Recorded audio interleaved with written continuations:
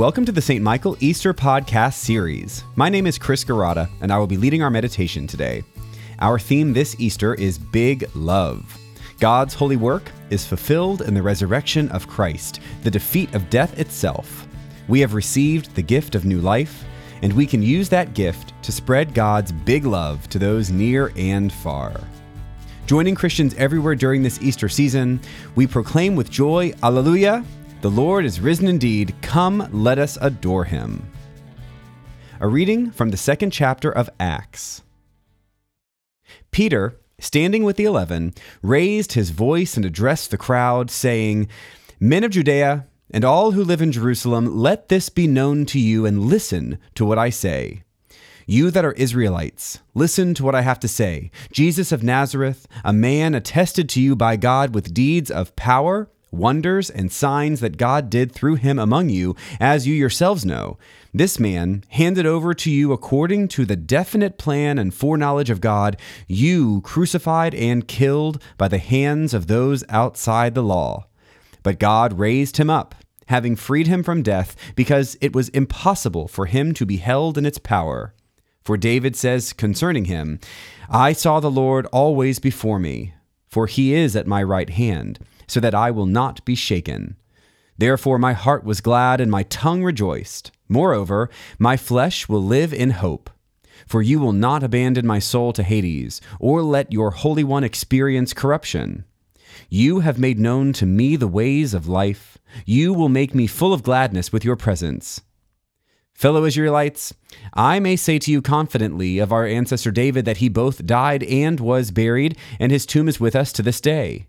Since he was a prophet, he knew that God had sworn with an oath to him that he would put one of his descendants on his throne. Foreseeing this, David spoke of the resurrection of the Messiah, saying, He was not abandoned to Hades, nor did his flesh experience corruption.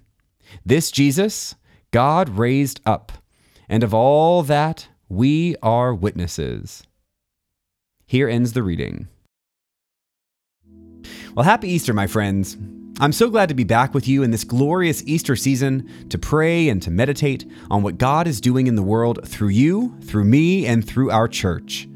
We have walked together through the 40 days of Lent, and now we are beginning the great 50 days of Easter. This year, the theme for Easter at St. Michael is Big Love. This theme is a favorite phrase of one of my very first friends here at St. Michael that I met when I moved to Dallas nearly 7 years ago, Amanda Newhoff. Amanda was a big personality, filled with life that overflowed everywhere she went. She often replaced the typical goodbye with the very hopeful big love, a reminder to go and be the love God gives to each of us. Now that we've considered how we can turn toward God during Lent, it's time to turn toward the world in Easter and spread that big love to everyone we meet. Spreading God's big love is what we find Peter doing in today's reading. On Sunday, we celebrated Jesus' resurrection, and today, we find his disciples going out into the world and extending his message. After the moment of Pentecost, when the Holy Spirit fell upon them, the disciples began to tell people about Jesus, and that evangelism began with Peter. Now, it might be easy to forget that Peter was not a highly educated man. It might also be easy to forget that only days earlier, Peter was so scared of the Romans that he denied even knowing Jesus, let alone being his disciple. Now, after the power of the resurrection and the strengthening of the Holy Spirit, Peter has made a big shift. Not only is he willing to acknowledge Jesus, but he's also now drawing attention to himself in large crowds so that he can tell Jesus' story. Now, Peter is an incredible example to us, but not because he spoke publicly and confidently, drawing strangers to Jesus' gospel message. Peter is an incredible example to us because he remained faithful through his insecurities and through his mistakes. Peter remained faithful to God's grace and love that could change him and transform him into something new, and we are called to do the same. Each one of us has a special set of gifts, of God-given gifts, that we can use to help impact the world for good. It's so easy for us to get lost in the minutia of our lives. It's easy for us to get lost in the stressors and failures and fears of our lives. And yet, Peter is a shining example of just how much God can do when we are faithful.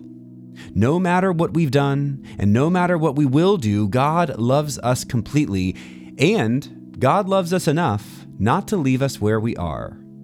God is with us in our stress and our failure and our fears, guiding us toward the hopefulness of love.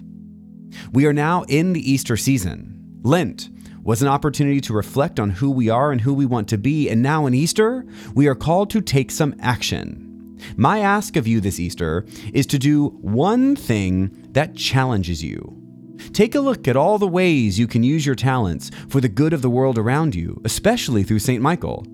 You might wish to serve on a guild, to greet on a Sunday morning, to read to children at the St. Michael Episcopal School, or to serve a meal through one of our community partners.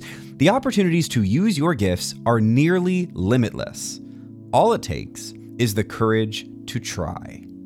This Easter, we celebrate the ultimate gift of God's love through the life, death, and resurrection of Jesus Christ. That love and grace pours over each one of us in profound ways.